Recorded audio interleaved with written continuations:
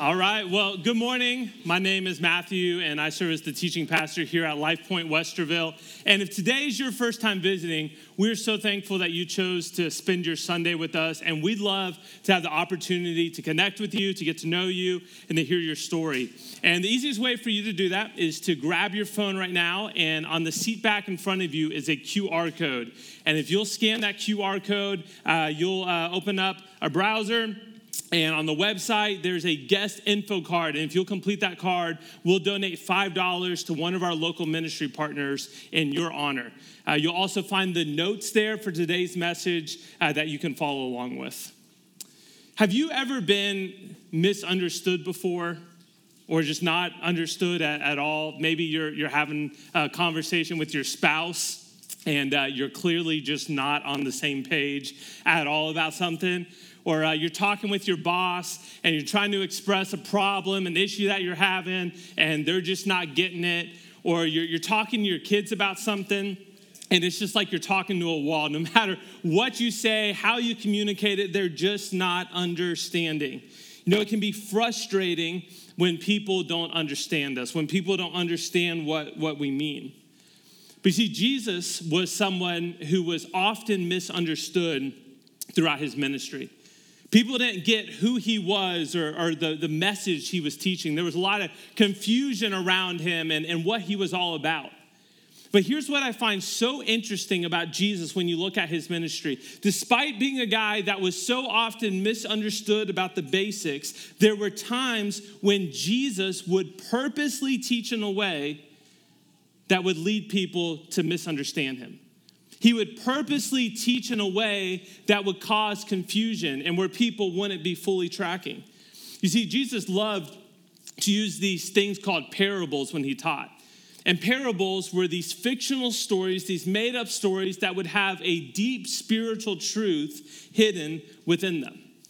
And this morning, we're going to look at a parable called the parable of the sower, found in Matthew chapter 13.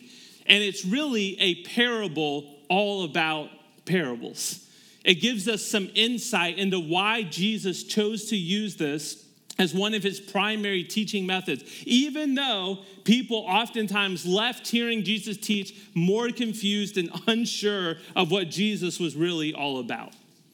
But before we jump into it, I just want to preface what we're going to read this morning, what we're going to look at, the words that Jesus is going to say, because what Jesus says here in this parable, it has incredible relevance and significance for your life today, and even more so for your eternity.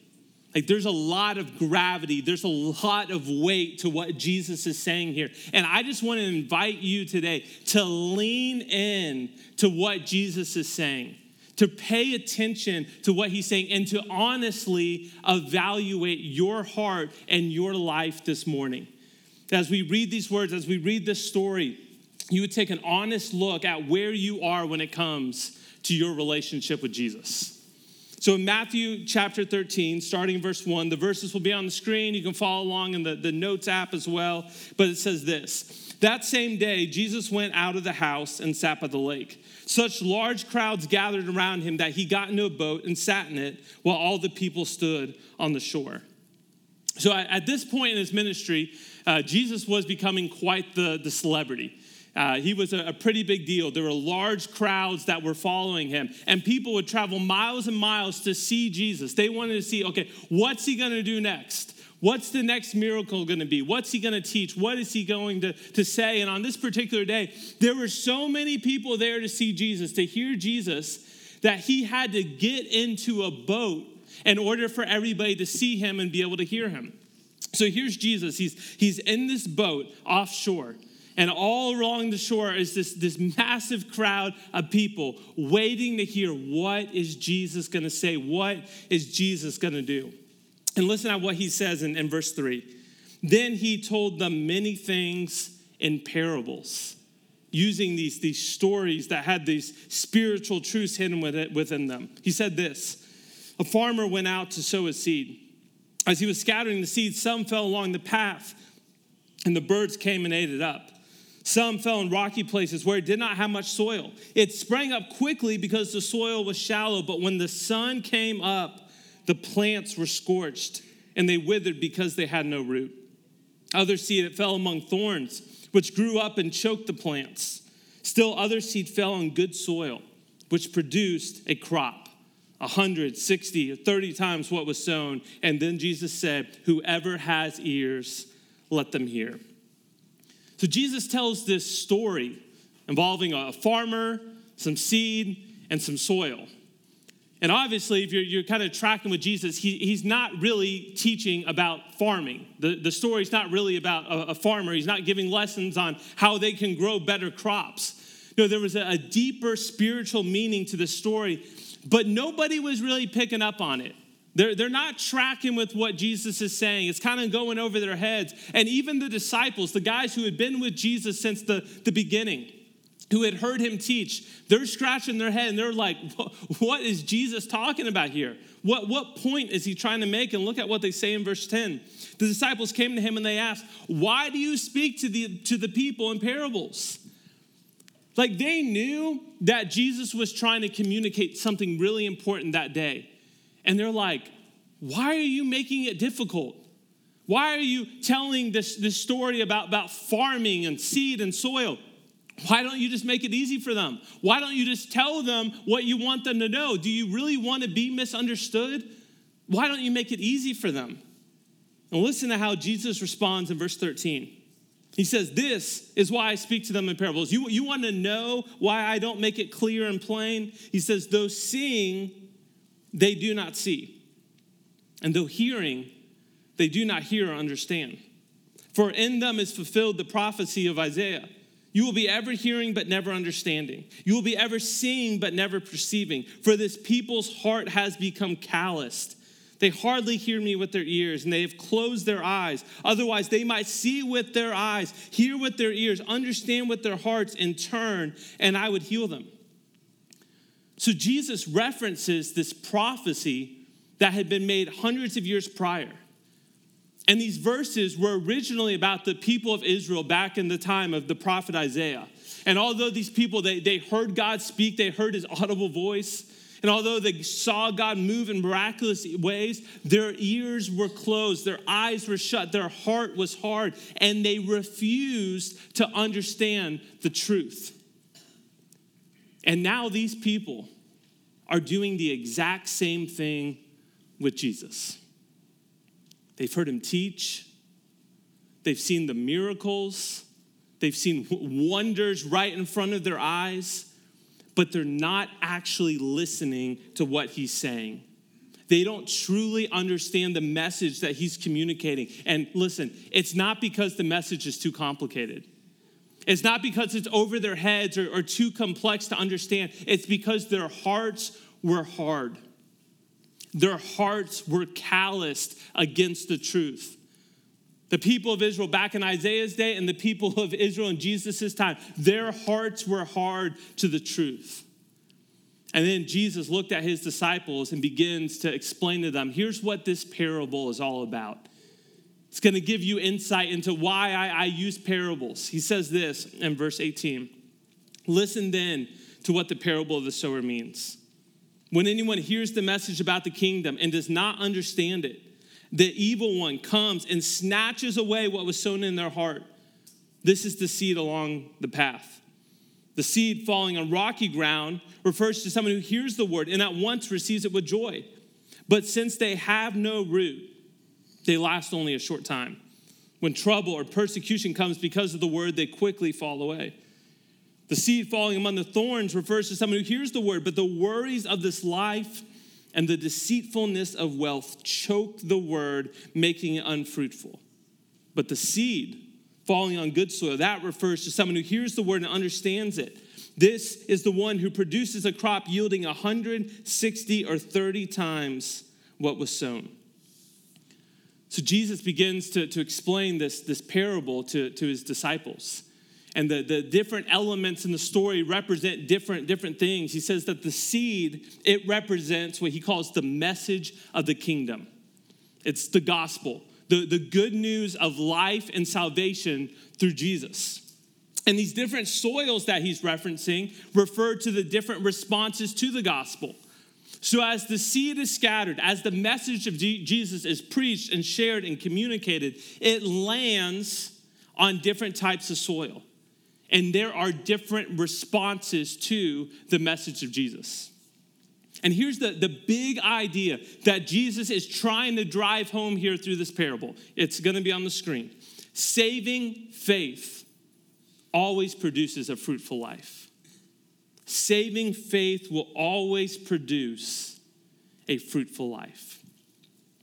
And for the next few minutes, I want us to kind of unpack and look at these different types of soil that Jesus is talking about. The different types of responses that people have to the message of Jesus. And I want you to look at them with your life in mind today. Not thinking about your spouse, not thinking about your kids' lives, not thinking about your coworker or your neighbor or your family member, but thinking about your life and to honestly ask yourself today, which soil represents your heart? Which soil represents your response to the message of Jesus? So the first response that Jesus talks about in this parable is that of the hard heart. And in the story, the seed Jesus talks about, it falls on this hard path. It falls on the ground. And before the seed ever has the opportunity to find soil and take root and begin to grow, these birds, they come and they snatch it away. They take it away. And the seed is essentially wasted. And Jesus says, man, this is how it is for many people when they hear the gospel. They go to church and they hear a message preached, or a friend or a family member will share Jesus with them, but the message, it falls on a hard heart. They don't understand it. They don't accept it. And it's not because they're not able to, but because they don't want to. Their heart, the soil, it's not receptive to the truth. And I found that people can have a hard heart against the message of Jesus for a number of different reasons. For some people, it's entirely intellectual. Like they can't wrap their mind around the story of Jesus. The idea that God left heaven and came and lived and died and rose from the dead, it just seems ridiculous to them. And they can't make sense of rational thinking and faith. For them, those two things can't coexist together. And they won't ever consider following Jesus, because they don't understand what the message of Jesus is. It just doesn't make sense to them. They have a hard heart against the gospel. For others, they have a hard heart because of a bad church experience. They were mistreated and hurt and wronged by somebody in the church. Somebody disappointed them. Somebody let them down. And it left a bad taste in their mouth. But instead of just walking away from that church, they ended up putting up walls against God, and now they're not interested in anything that has to do with faith because of their bad experience in church. For some people, they have a hard heart because they feel like God has let them down.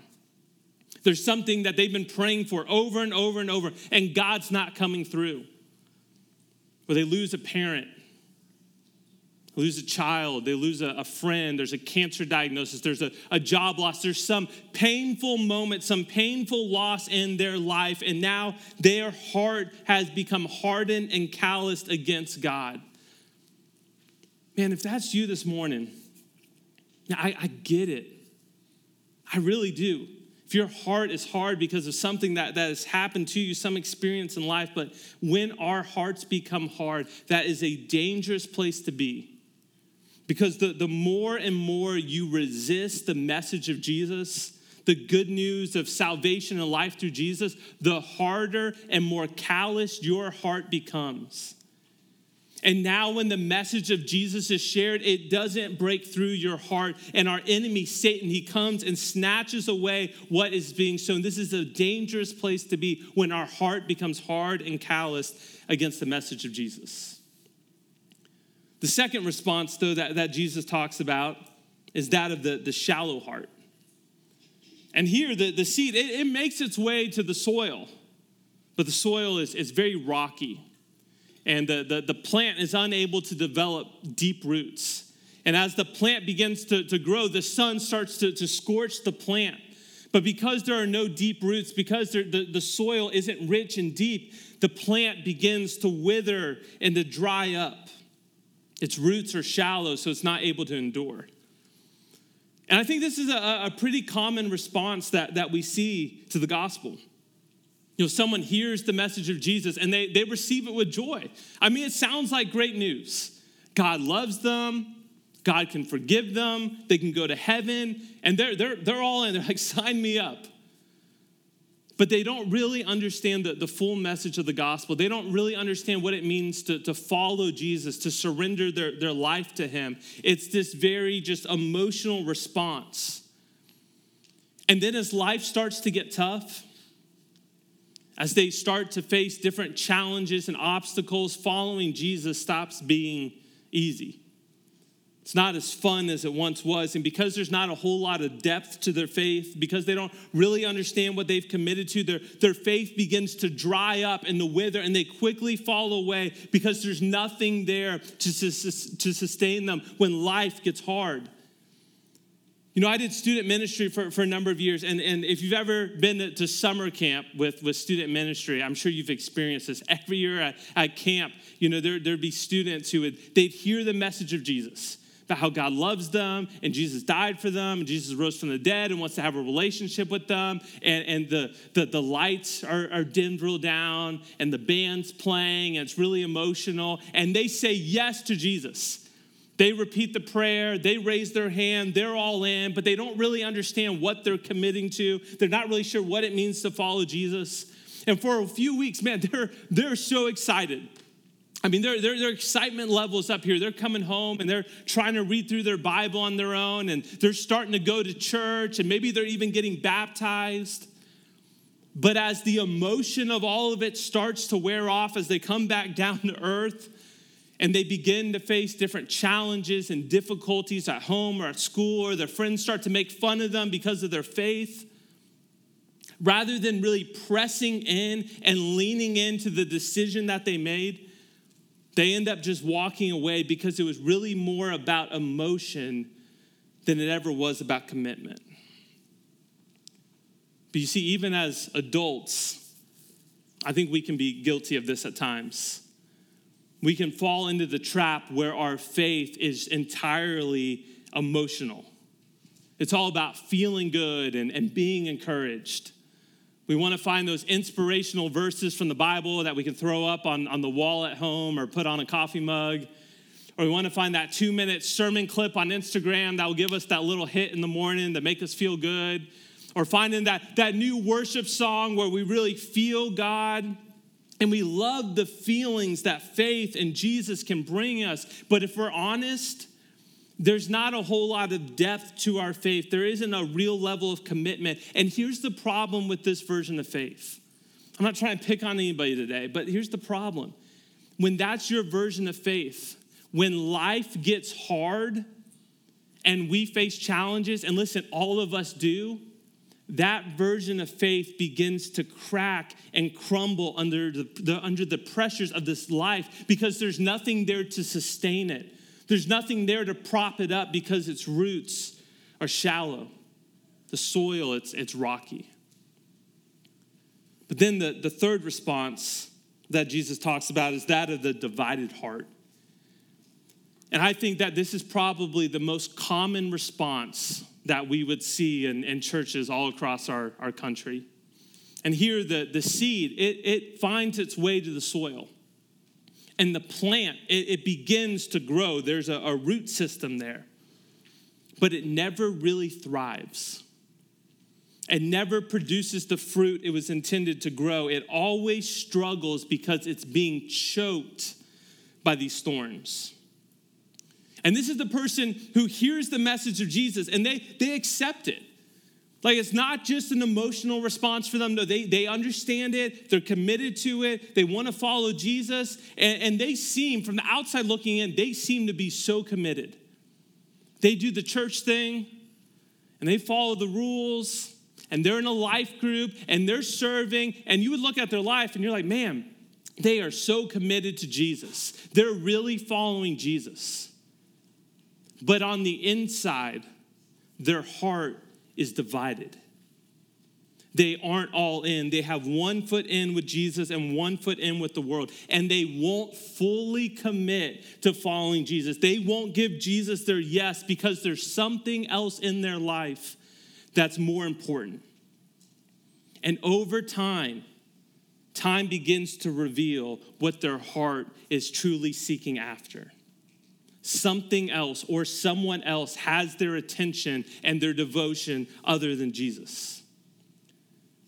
Now, Jesus, he's really speaking to non-believers here, people whose faith isn't real or genuine, but I think there's a lot of truth in this for believers as well.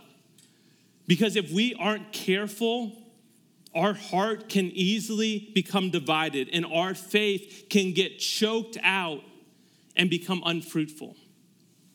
And what are the causes of that? What causes our heart to be divided? Jesus points to 2 primary things: the worries of life and the deceitfulness of wealth. What are the worries of life? Am I gonna have enough money to retire? Is my kid gonna get into a good school? Are they gonna figure it out one day? Man, is the economy gonna be okay? Who's gonna win the election? All of these stresses, all of these anxieties, all of these worries of life that preoccupy our mind and our time and our attention. And then Jesus says, and the deceitfulness of wealth. This belief that we can earn our way to happiness and security. This belief that, man, if I could just make fill in the blank, whatever that number is, then I would be set. Then I would be good. If I just had a little bit more, if I could just get that next promotion, that next bonus, if I could just get to that next level, then I would be happy. Then I would be content. And we end up placing our hope in our finances and our wealth, and it becomes this constant striving and chasing after something where we're never satisfied. The worries of life, the deceitfulness of wealth. Listen, there are so many things fighting for and competing for your attention and your devotion. So many things trying to pull you away from what matters most. Your career ambitions, your 401k, your home renovation projects, politics, your kids' travel ball. And listen, these are not bad things.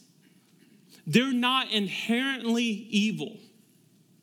But when they become the priority, they can choke out the life of your faith, and it leads you to an unfruitful life for Jesus, an unproductive life for Jesus. You don't become all that God has designed you and created you to be. And can I say just a quick word to those of you who are parents of elementary school, middle school, high school kids? Because I don't say this as someone with a lot of parenting experience. I have a 3-year-old and I have a 1-year-old. I haven't been there, done that.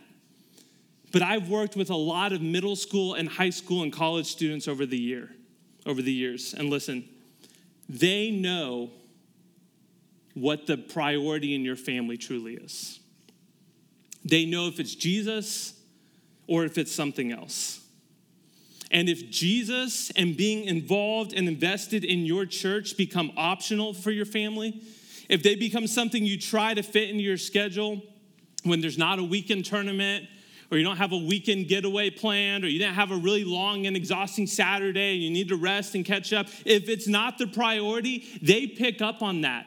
They notice. You can tell them it's the priority, but they look at how you're actually living. They look at your actions. And if Jesus and church aren't the top priority for you, they're going to be even less of a priority for your kids. Listen, when our hearts are divided, when the worries of this world, the deceitfulness of wealth become the priority, then our faith becomes unfruitful. It never really thrives. It never reaches its fullest potential. We have to guard our hearts. We have to guard our attention and our devotion from the things that are trying to pull us away from following Jesus. But then Jesus gets to the final response, which is that of the fruitful heart. And here the seed falls on rich and deep soil. And when it takes root, it doesn't just grow, it thrives. It produces a crop. It produces fruit. Jesus says 30, 60, 100 times more than what was sown. And notice, the seed has always been good. The seed is the same every single time, but now it has found receptive soil. And this is the picture of somebody who's truly understood the message of Jesus. It's not just an emotional response where they raise their hand and pray a prayer and then fall away a couple years later. Their heart's not divided where they have one foot in with Jesus and one foot in with the world. No. They truly get it. The message of Jesus, it's taken root in their heart. They haven't just believed the right things about Jesus. They've surrendered their life to Jesus. And the word of God has fallen on receptive soil, and it has produced fruit in their life. What does that mean? What does that look like for there to be fruit in our life? Well, we looked at this verse last week. Galatians chapter 5, Paul writes this, but the fruit of the Spirit, the fruit of saving faith, it's love, joy, peace, forbearance, kindness, goodness, faithfulness, gentleness, and self-control. Paul's saying for someone who's truly responded to Jesus, who's truly placed their faith and their hope in him, their life is marked by love for others, by joy in the middle of difficult trials, by peace when they're surrounded by chaos and anxiety all around them, by faithfulness when they're facing hardships, by self-control when they're tempted. When the word of God falls on their heart, they receive it and they respond with obedience. Now listen, they're not perfect. They're not sinless. And there are seasons in their life where if you looked at their life, there would not be a whole lot of fruit. But they go through dry seasons. But if you look at the totality of their life since they trusted in Jesus, you see fruit. You see evidence of saving faith. You know, just as fruit on a tree is evidence of good soil, our lives are evidence of our response to Jesus.